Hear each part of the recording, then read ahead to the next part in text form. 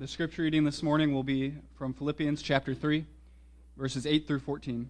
And I'll be reading out of New American Standard, which I think will be different from what's on the screen there. More than that, I count all things to be lost in view of the surpassing value of knowing Christ Jesus my Lord, for whom I have suffered the loss of all things, and count them but rubbish, in order that I may gain Christ, and may be found in him, not having a righteousness of my own derived from the law, but that which is through faith in Christ, the righteousness which comes from God on the basis of faith, that I may know him and the power of his resurrection and the fellowship of his sufferings, being conformed to his death, in order that I may attain the resurrection from the dead. Not that I have already obtained it or have already become perfect, but I press on in order that I may lay hold of that for which I was laid hold of by Christ Jesus. Brethren, I do not regard myself as having laid hold of it yet, but one thing I do, forgetting what lies behind and reaching forward to what lies ahead. I press on toward the goal for the prize of the upward call of God in Christ Jesus.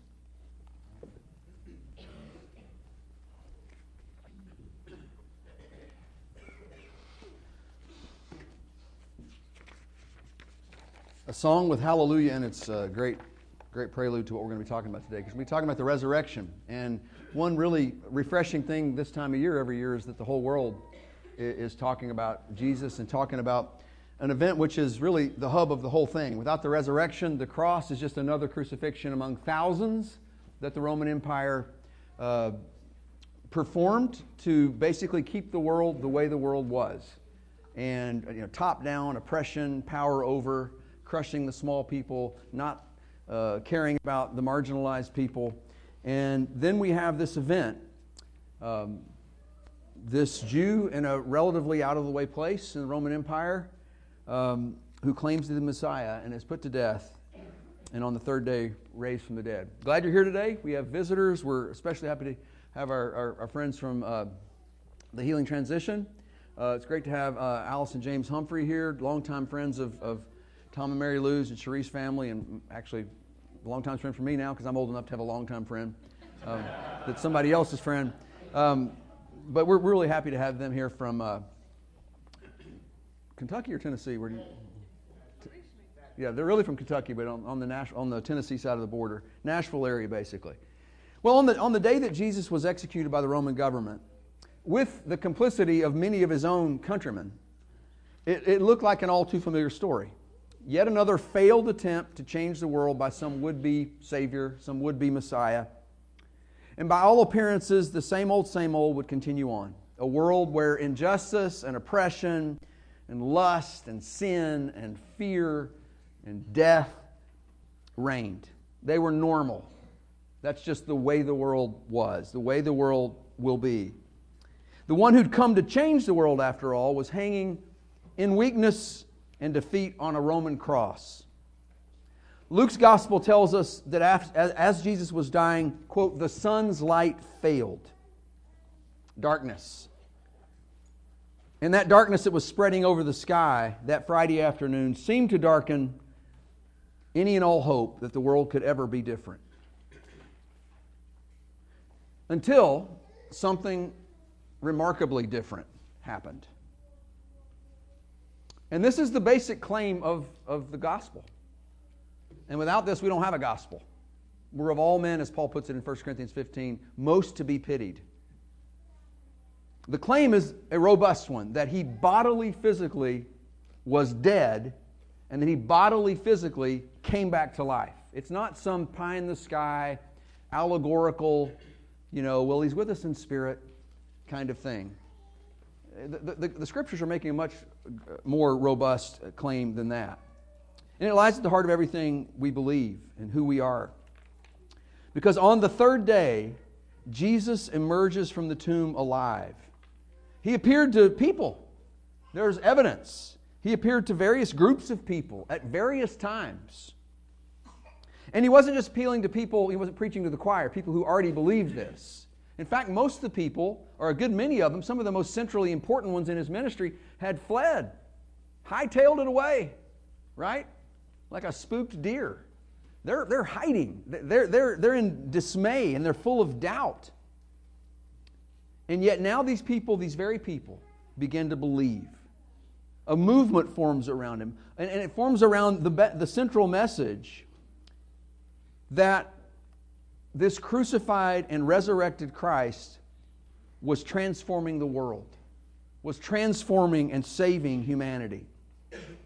And one of the people that the resurrected Christ appeared to with this message was the man who would become the Apostle Paul, who wrote the words that Stephen just read to us from Philippians chapter 3. This is a letter from the Apostle Paul to a group of Christians in what today would be, I think, Macedonia, one of the Balkan countries there above Greece. There was a church there. And Paul basically, in this section that Stephen read, is expressing his desire to be transformed by what happened on that third day. Verses 10 and 11 of chapter 3, Philippians 3, 10 and 11, he says that his desire is that I may know Him and the power of His resurrection and may share His sufferings, becoming like Him in His death, that by any means possible I may attain the resurrection from the dead.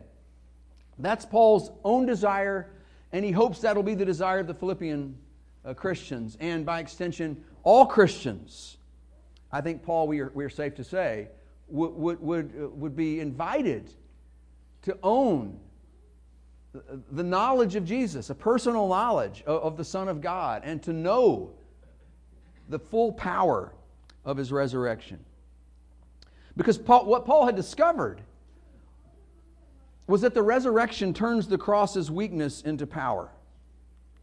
What if you and I shared Paul's desire truly to know the power of the resurrection? What if we lived every one of our days like a third day, if I can put it that way? Resurrection's a reality. The tomb is empty. New creation has been launched. What if every waking moment of our days was a third day? That's what I want to talk to you about for a few minutes this morning. What would that look like? What would that entail? What would it mean for us to take on into our lives the power of the resurrection? So let's talk about that for a few minutes this morning, making every day the third day, knowing the power of the resurrection. First of all, that would give us the power to surrender self. The power to surrender self. I'm going to go out on a limb here, but I don't really think I think it's kind of a thick limb, not a real wimbly one that I'm worried about breaking through. I think a large amount of the stuff human beings do, maybe I'm projecting on you. That's okay if I am. It'll turn into a confession then. This is just maybe a confession. See if it resonates. A large percentage of the things that we do, the calculations that are going on in our head, choices we make, decisions we make, things we commit to, things we're involved in, a very large percentage of those, if you boil them all down, are about ourselves. They're about looking better, people respecting us, people accepting us.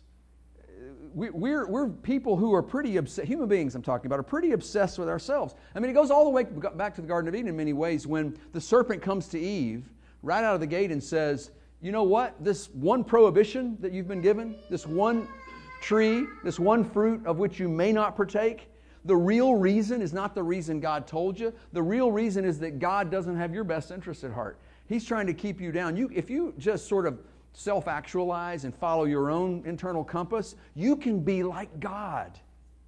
And ever since then, in 1,000 ways, in 1,000 places, by people speaking 1,000 languages, with all sorts of racial complexions, it doesn't matter. It's a universal human problem. We think we can run the show. We think we're in charge of our own destiny. We are fundamentally self-absorbed. Amen? Maybe some of you don't think you are. Maybe that's a kind of a meta standpoint, more proof that you really, really are. If you don't even get it, if that's not a struggle for you, you're either Jesus. All right, you're there already, Great. Praise God for that. But I have to say, I'm a little skeptical. One could make the argument that this universal human trait of self-absorption is actually getting worse in our day and time, and maybe in our part of the world. I don't know whether this is true or not. There are some academics who think that. Recently, just a few years back, a couple of, I think they were sociologists, released a book about the proliferation of self-absorption in American culture. They wrote a book called The Narcissism Epidemic. One of them's name was Gene Twenge, the other Keith Campbell. And I'm just going to read you a short excerpt from the introduction to this book. And they're not talking about narcissistic personality disorder. They're not talking about psychosis of any kind. That's a separate thing. They're talking about just a basic narcissism, a self-focus, a self-absorption that is becoming more and more normal. More and more, that's the way people are. And it's very disturbing to these people. And this isn't a theologically oriented book at all. It's just an academic, sort of big demographic study. Here's what they say in the introduction. We didn't have to look very hard to find the narcissism epidemic. It was everywhere. On a reality TV show, a girl planning her 16th birthday party wants a major road blocked off so a marching band can precede her grand entrance on a red carpet. That's a real thing.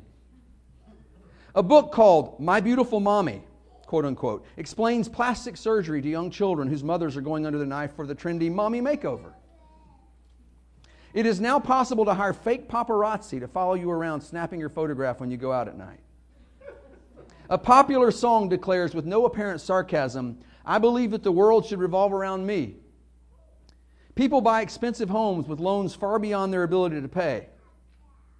People strive to create a, quote, personal brand, also called self-branding, packaging themselves like a product to be sold.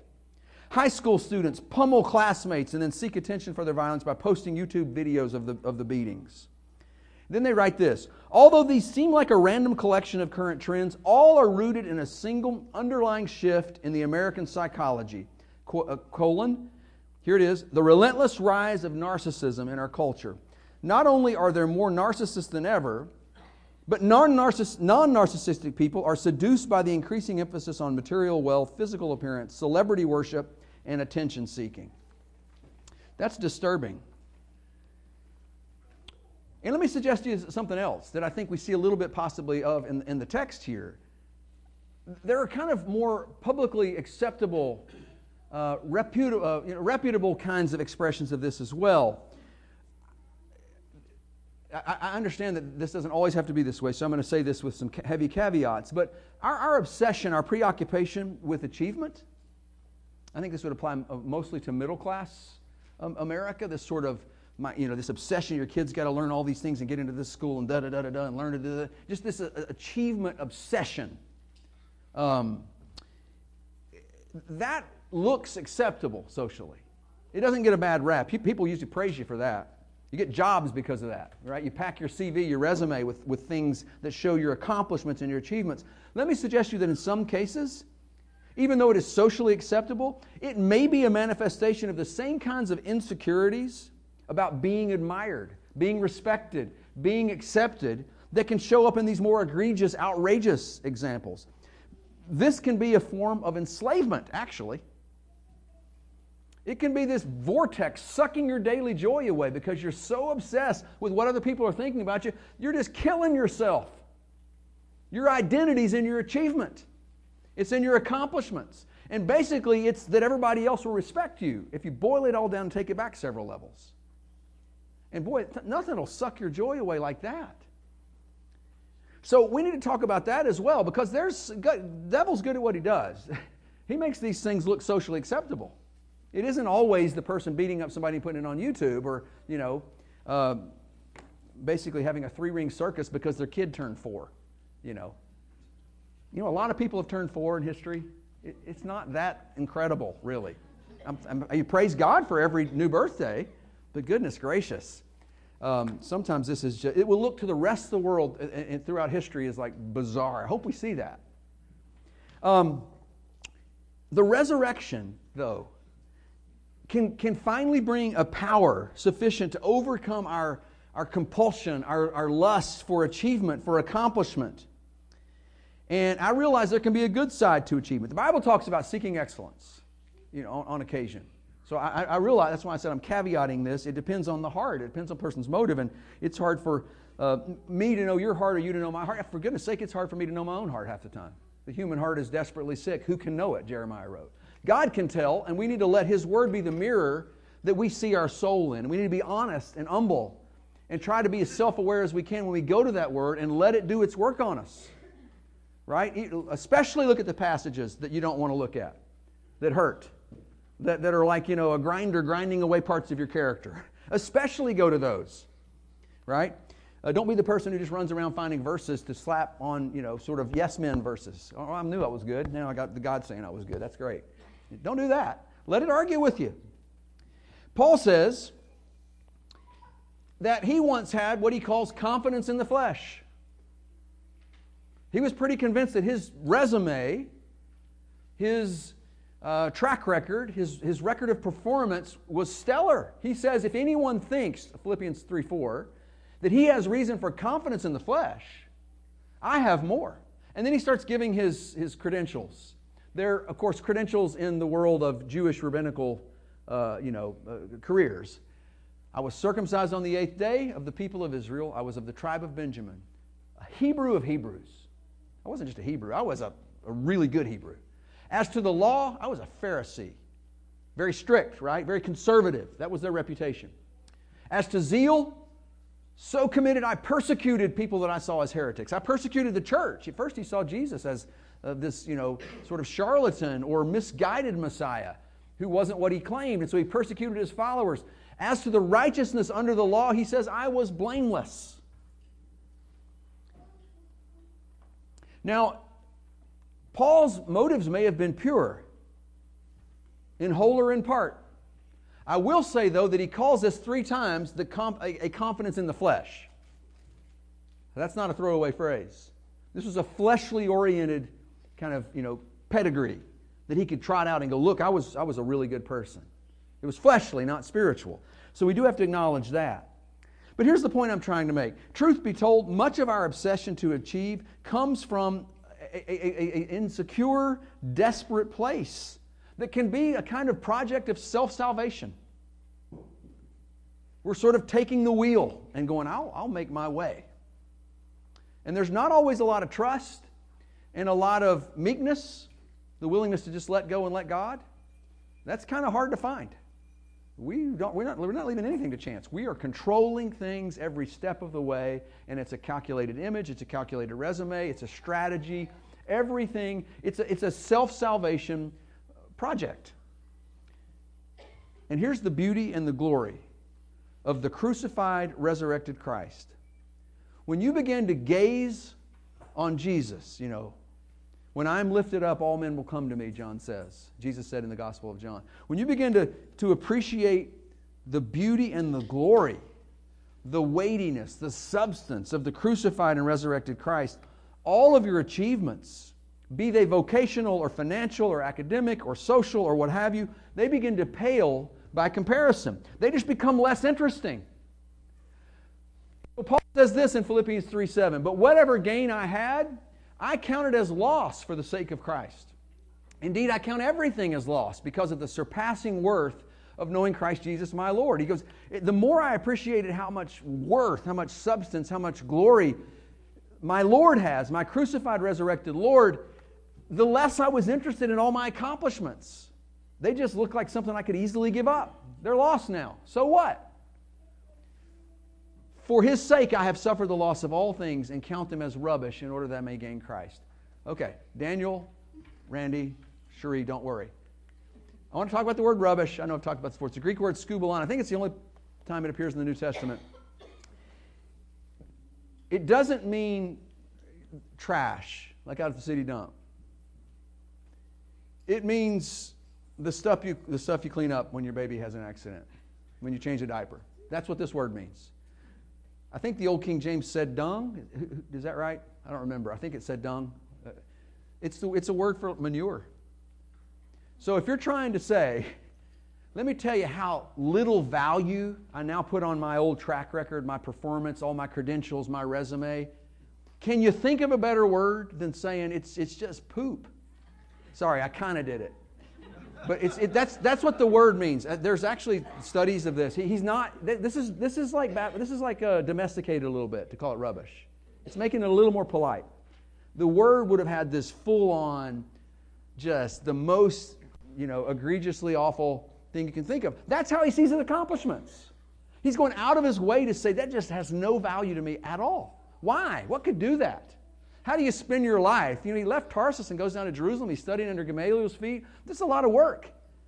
He's studying. He's working hard. He's doing what Matt Harbor's doing right now. He's in the mines. I want to tell you, that's hard.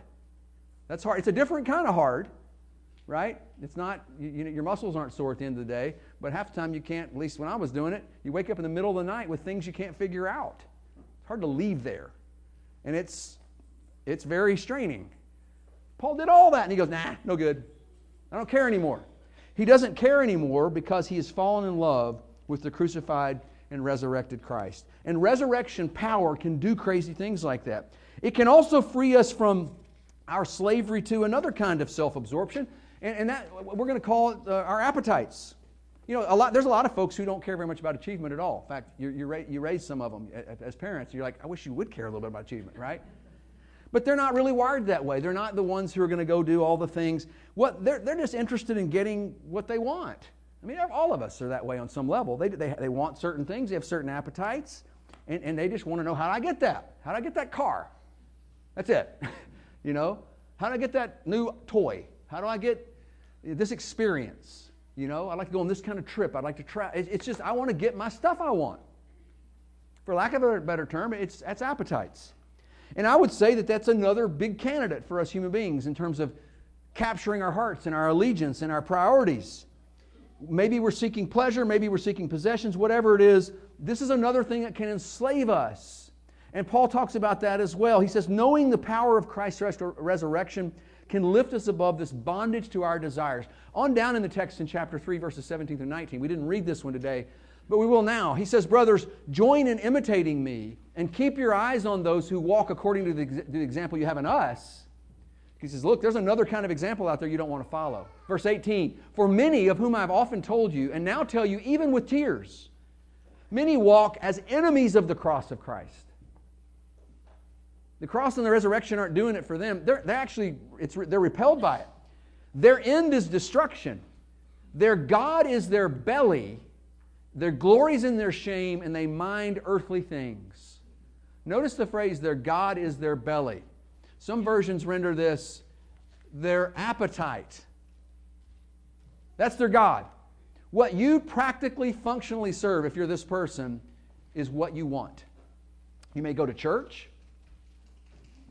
You may look the part. But what really jazzes you up, and what really orders your priorities at the end of the day, is I want these things. I like this stuff. I'm going to get this stuff. And that's number one.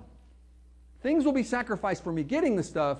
Getting the stuff won't be sacrificed for my brothers in Christ, what we're doing as a church, my moral and ethical transformation to be more cruciform in my life. No, it goes the other way. The sacrifices go the other way. Your functional God is your belly.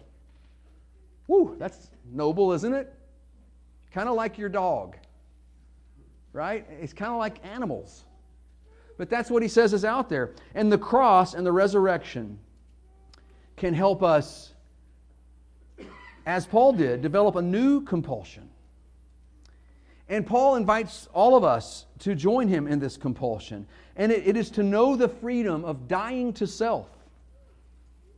Look what he says back in verse 10 and 11. He goes, I want to know Jesus and the power of His resurrection.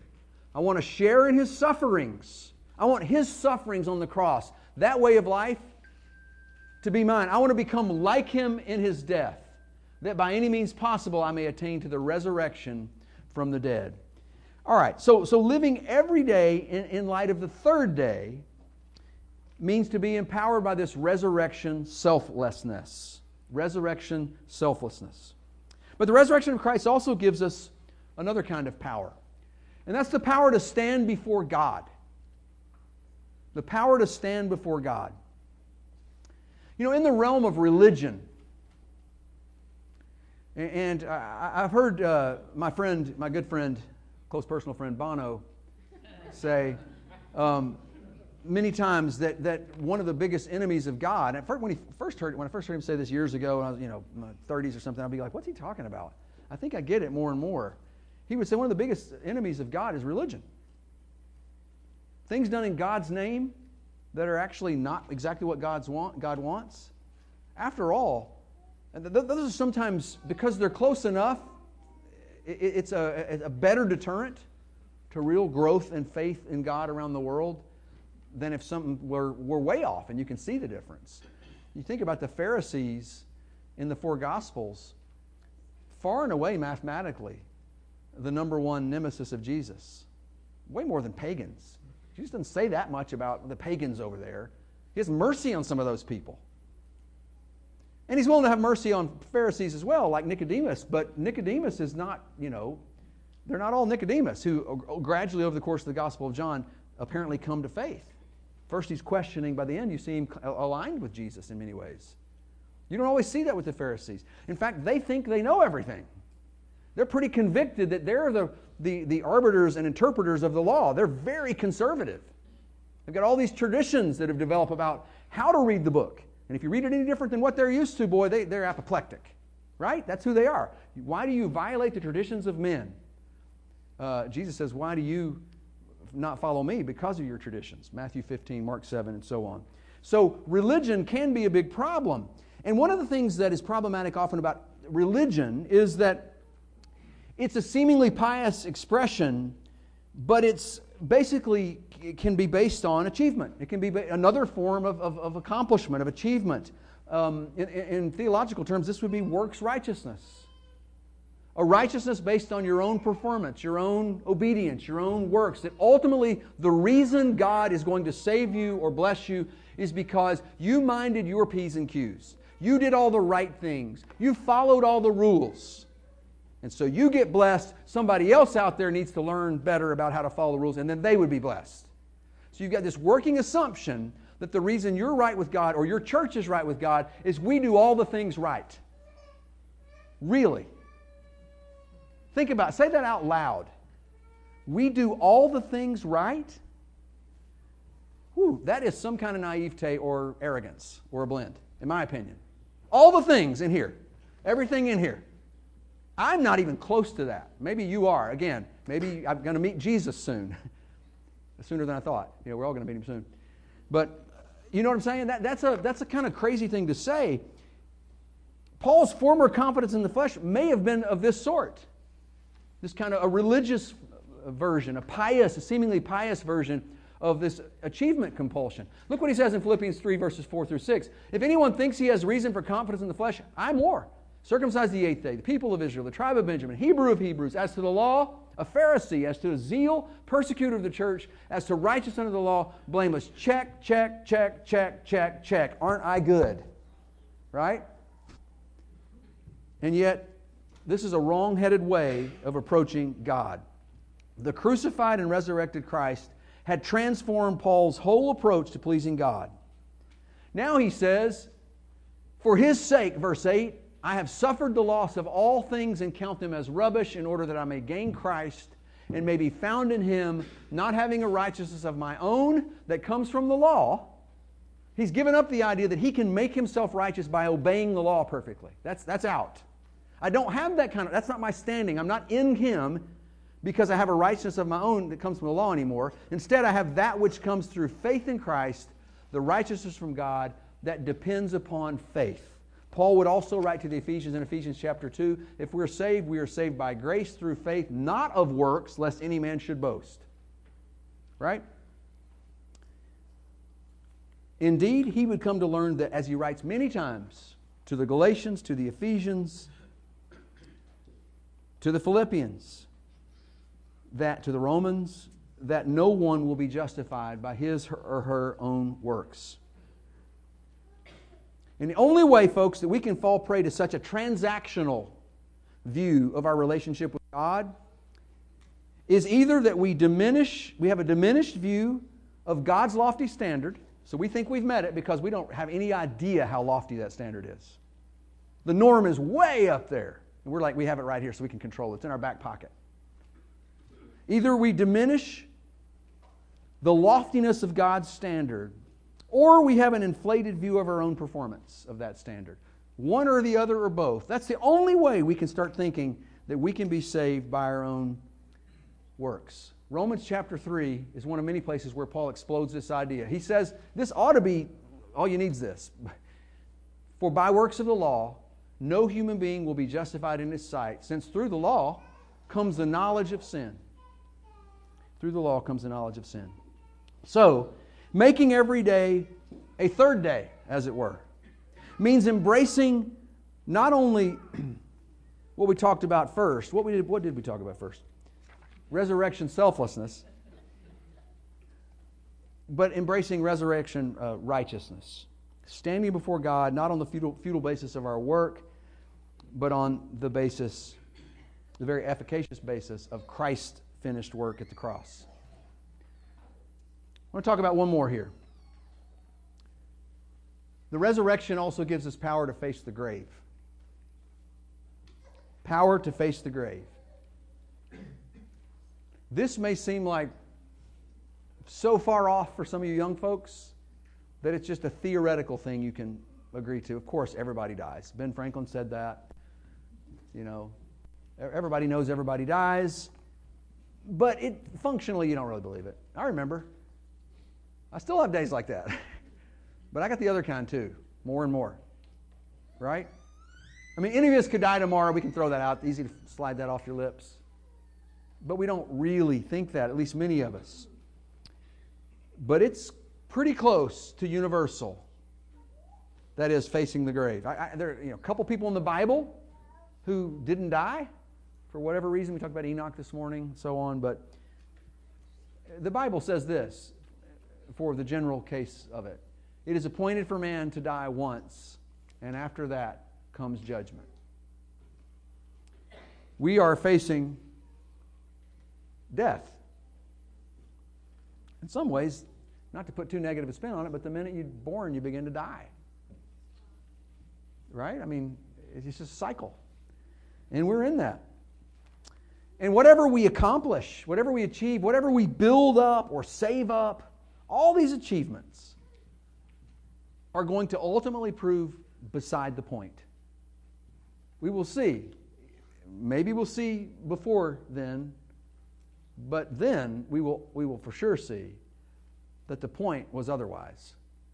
It wasn't about resumes and portfolios and bank accounts and cool toys and cool experiences. It was about being in Him. Jesus said in the parable of the rich fool over in Luke 12, remember that rich man? He kept amassing more and more of everything, grain, goods, and so his days were preoccupied by building bigger and better structures to store all of his stuff in, bigger and more barns. That's his life. That's his identity, right? What does Jesus say to him? That whole parable is about identity, because He says, remember the guy, it's all predicated on the question from one person in the audience, hey, tell my brother to divide my inheritance with me. What does he say? A man's life does not consist of the abundance of stuff he possesses. That's not who you are ultimately, your stuff. There's more to you than your stuff. Your achievements, your accomplishments, your toys, all the stuff that makes everybody else love you. There's more to you than that. And as He tells this story, it ends, as you recall, with this. Fool, this night is your soul, or your version may say life, required of you. And the things you've prepared, all your barns and your goods and your impressive resumes, whose shall they be? And it's a rhetorical question. They won't belong to any. It's just going to go. Life is fleeting. It's transitory. James 4:14 says it's a mist. You're driving by a pond on a cool morning, and there's this hovering fog. You come back at 10 o'clock, it's gone. That's our life. But here's what Paul says. Here's what the resurrection does. The resurrection of Jesus says that those who are in Christ anticipate a different end, a different outcome, as opposed to those whose God is their belly, their earthly appetite. We are people whose, as he puts it, citizenship is in heaven. And because of that, we await a new destiny. So he says in verse 20 of Philippians 3, our citizenship is in heaven. And from it we await a Savior, the Lord Jesus Christ, who will transform our lowly body to be like His glorious body. What in the world? Paul uses that language a lot. 1 Corinthians 15 famously. We're going to get a new body. He calls it a spiritual body. He doesn't call it a spirit. I think sometimes we make that mistake. He says spiritual body, he uses the Greek word for body. So it's a third thing. It's not like this body, but he doesn't say it's a ghost either. In fact, the connection is made 2 or 3 times in Scripture between our resurrection body and Jesus' resurrection body. And I'll remind you that he could eat fish. He also could walk through walls. So it's not a category we have. Some have said it's not less substantive, it's more substantive than this world. That's why he can walk right through stuff, huh? Think about that. It's not because he doesn't have matter and he's just kind of like, I can go through this because I'm a ghost. It's because that's kind of a ghost. We sometimes get what's the real thing and what's the sort of shadow backwards, I think. We are headed, I'll get there in a second. But look at this. He also says something else is going to happen. So we're going to get this transformed, glorious body. Glorious literally means more substantive. But then he says, by the power that enables him, that is Jesus, to subject all things to himself. So he's also going to subject everything in the universe to himself, which makes me think of a couple of other passages where we read about this statement of Jesus ultimately, as Colossians 1:20 puts it, reconciling to himself all things, whether on earth or in heaven, making peace by the blood of his cross. The cross, confirmed by the resurrection, launches this project of new creation, ultimately involving the reconciliation of all things in heaven and on earth. I'm just quoting Colossians 1:20. Ephesians 1:10 says almost the identical thing. He is going to ultimately reconcile everything in the cosmos to him. He's the hub of it all. It's spun out of control in rebellion after the fall. Romans 8 says creation's groaning, right? It's waiting on our redemption. Somehow our rebellion and creation's entropy and breakdown and dysfunction, all of that, they go together in some cosmic way. We're going to get new bodies, and those new bodies are going to be fitted for a new world where everything is reconciled to Jesus. I don't know what that means, literally, but I want to use biblical language to describe it. And one of the places we have to go to is the passage I quote every single sermon. Revelation 21, not every, but every third probably. Revelation 21, 1 through 4. This is one of the last visions in the Bible. John sees this vision of the New Jerusalem, which is identified with the church in Hebrews 12 and 13. So us, redeemed people, coming down from heaven. Interesting. He says in verse 1, this is near the end of the Bible, kind of tying everything up. Then I saw a new heaven and a new earth. It alludes to Genesis 1. He created heaven and earth. Now it's a new heaven and new earth. Same kind of language. For the first heaven and the first earth had passed away, and the sea was no more. And I saw the holy city, New Jerusalem, coming down out of heaven from God. Notice this, prepared as a bride. So it's a mixed metaphor. Whoever is the New Jerusalem is the bride of Christ. Well, we know that's the church. God's people. Coming down out of heaven to populate this new Eden-like creation. It has the tree of life in it, Revelation says. It has the water of the river of life, but it does say the curse is no more. So it's like the Garden of Eden, the fall, repaired. And you'll see here the most beautiful thing is that God has made his dwelling place with us. The whole place is a tabernacle. The new heavens, new earth is a tabernacle. It's a dwelling place. Greek word for tabernacle. Your version may say tabernacle right there.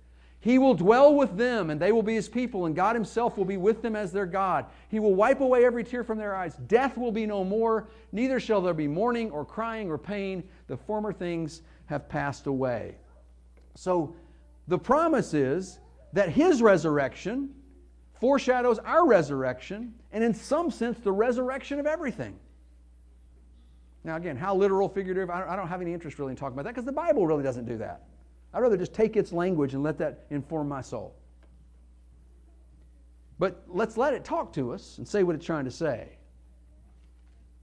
Now that is a very, very hope-producing truth, is it not? Who wouldn't want part of that? We folks should have lives that are characterized by hope. Hope is, in the Bible, the confident expectation of something positive that's coming. Do we have that? Do we expect a good future for ourselves and for the world? And I want to tell you something. Christians can be, myself, I can be, remarkably cynical people. I got a side that can get really cynical. Kind of sarcastic. Sometimes I kind of like cynicism because I think it's honest. When people are being all syrupy and I'm like, nah, I like to hear somebody who's cynical, a cynical comic or something like that. I have that in me. And I think part of that is you notice the ring of truth in it. I mean, we live in the already not yet. The world is broken. The earth is groaning, Romans 8. But then there's other verses that say, look what's coming though. And if at the end of the day I'm a cynic, how has the resurrection changed me? Probably hasn't. Think of all the movies and TV series in our culture right now and over the last few years that imagine all the ways the world is going to end. That's like a cottage industry now. Apocalyptic, dystopian stuff, right? We've got zombie apocalypses. How many zombie series have come out? I haven't watched any of them, but I know some of you have. What's up with that? There's these apocalyptic environmental collapse movies. There's Blade Runners. There's, all of this. What does all this dystopian imagining say about our culture right now? It's like the whole world's going, we're going to be a train wreck really quick. But for us, who believe in the resurrection and the promises of the resurrected Christ, we should be one beacon of hope, like a lighthouse on storm-tossed shores that can call people to a different view of the world and its future. We know how the future, we don't know how every single detail is going to turn out, and that can make us anxious sometimes. But we do know how it ultimately will turn out. There's a new Switchfoot song. One of my favorite bands, as you know, some of you who've been here a while. A song called Let It Happen, and has this lyric in it that says, it's in the chorus, it says it 3 or 4 times, I don't know what the future holds, but I know you're my future. How can we follow you, Lord, if we don't know the way? Thomas asked to Jesus. What was his answer? I'm the way. I'm all you need to know. You don't need a map. I'm your map. The person of Jesus, the crucified, resurrected Jesus, is the way. And so the resurrection gives birth to a whole new outlook, a whole new positive disposition, which the Bible calls hope. 1 Peter 1, 3-4 says, Blessed be the God and Father of our Lord Jesus Christ, according to His great mercy, He has caused us to be born again to what? A lot of things, but here it's to a living hope through the resurrection of Jesus Christ from the dead, to an inheritance that is imperishable. And Peter himself over in 2 Peter chapter 3, I think it is, talks about the new heavens and new earth that we await. After this world is, the evil's erased. He says we await a new heavens and new earth, and we ought to live like that. We ought to live out of that knowledge, out of that vision. We have the script. We don't have all the details. There are going to be days we don't understand what's going on here and there. But we have the outcome, and it's already been inaugurated when that tomb was empty 2,000 years ago. All right, let's wrap up.